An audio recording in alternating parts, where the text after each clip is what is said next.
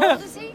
He's 13. Oh, So, yeah. he So can't he's- do 13-year-olds aren't allowed to like anything. No, they're not. But it means, because I've had a lot of like 13-year-old, like 15-year-old kids come up, check out my sneakers. They're like, hey man, I love the show. Can I get a picture for my Instagram? Like, that's so cool. Yeah. Because that wasn't, like, that's, CBC growing up for me was never going to appeal to teenagers. And now these teenagers are finding it. Right. And they're telling their friends about it. And it's become part of their language. Like, I was hanging out at a park, Christie Pitts, and a bunch of teenagers were hanging out. And like, one's like, go, go, go. And one kid came up, he's like, hey man, are you Kimchi from Kim's Convenience? I'm like, yeah, thanks for watching too. He's like, cool. And he ran back and said, I told you. It's so cool. You know? So, yeah. I love it. And yeah, I mean, you guys are, you're sitting on Netflix now. We're about to launch season 3. Yeah. And we were just talking over there with a couple of our fellow bloggers that Kim's Convenience, only having run for 2 seasons now, is very identifiably Canadiana. It is now like a cornerstone of not only the CBC, but of Canadian culture in 2 seasons. I mean, we were throwing around languages like beachcombers and Da Vinci's pressure, Inquest.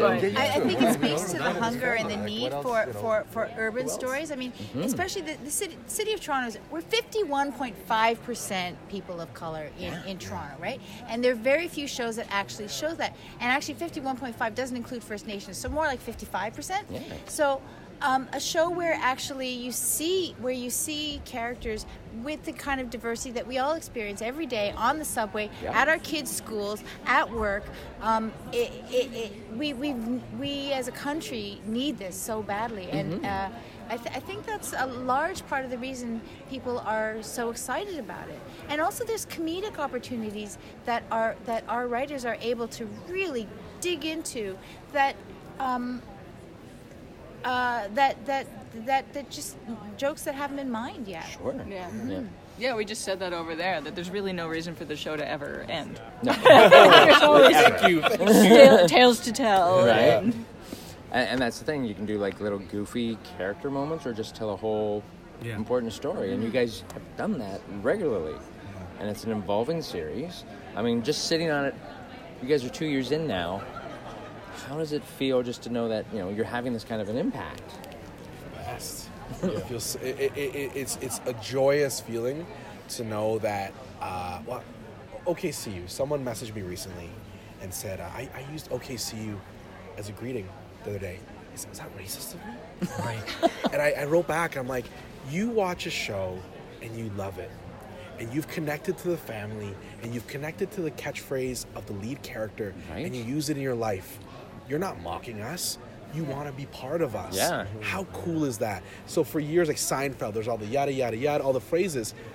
We've gotten OKCU and Dongji as part of mainstream culture. I'm very okay with that. I apologize to the parents and the teachers, but I'm very okay with that. So it is joy to know that we are a comfort in people's lives, and that we're something that people can watch and just feel happy. Right? Yeah. And I'm really excited about how engaged a lot of viewers are now in exploring Korean culture and Korean food. Like our Twitter followers will every now and then someone will post a photo of a Korean meal that they're having for the first time, which I just think is so exciting because food is the first point of sharing, right? Yeah. It's the center. It's a center point of a family, of coming together and eating together.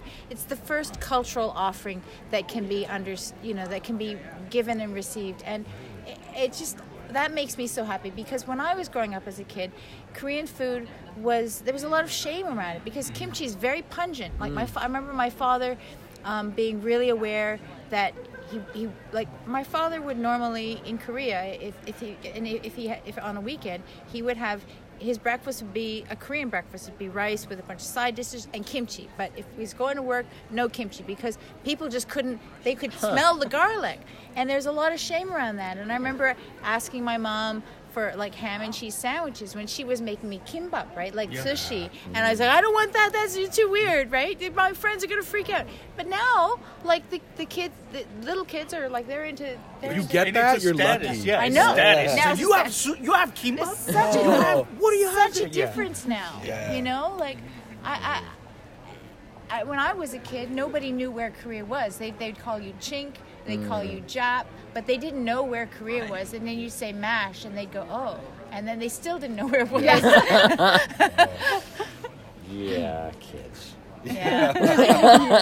I mean, this is a long time. But I think it's a reflection of our country and the times we live in right now with what's happening in the world. Yep. I think it's so good to have a show that people can relate to, but it is also thought-provoking because, you know, some of the stuff that I'm on Apple go through, you know, like are things that that reflect our culture. Yeah.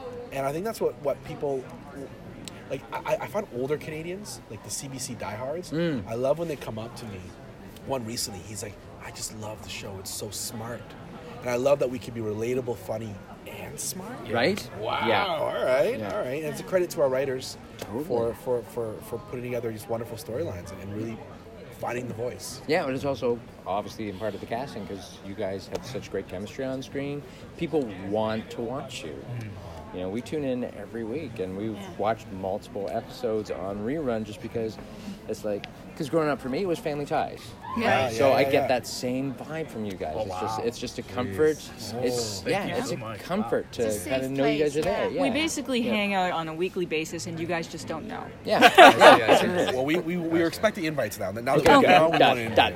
But we didn't realize it as we were making it in, say, season 1, but it now feels like a radical assertion to have a show about an immigrant family with all of these other immigrant characters without it being a political thing. It's just this is who we are. What it is. This is what it is. But now, given the what's going on in the United States and the sort of the shifting rhetoric, the hostile rhetoric towards immigrants, towards refugees, and the dehumanizing of immigrants by our neighbor's president, it just feels like a really radical thing to have this world where we're all working together, we're all working hard, and we're all, we're just regular, kind people with some funny stories. It feels really radical right now. Yeah.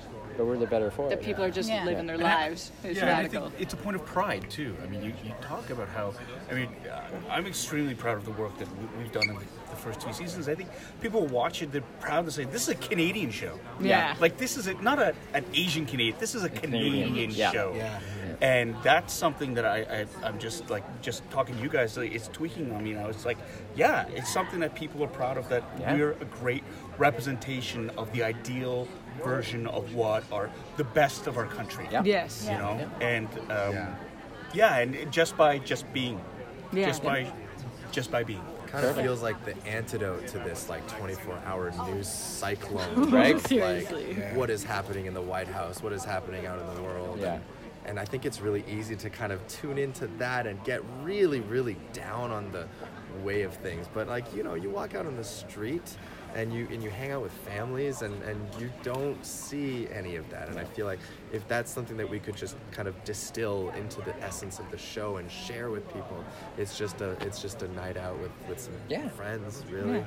And we don't have to get political. We don't have to No, talk we do about not. We just how have the good world is going to end pretty soon.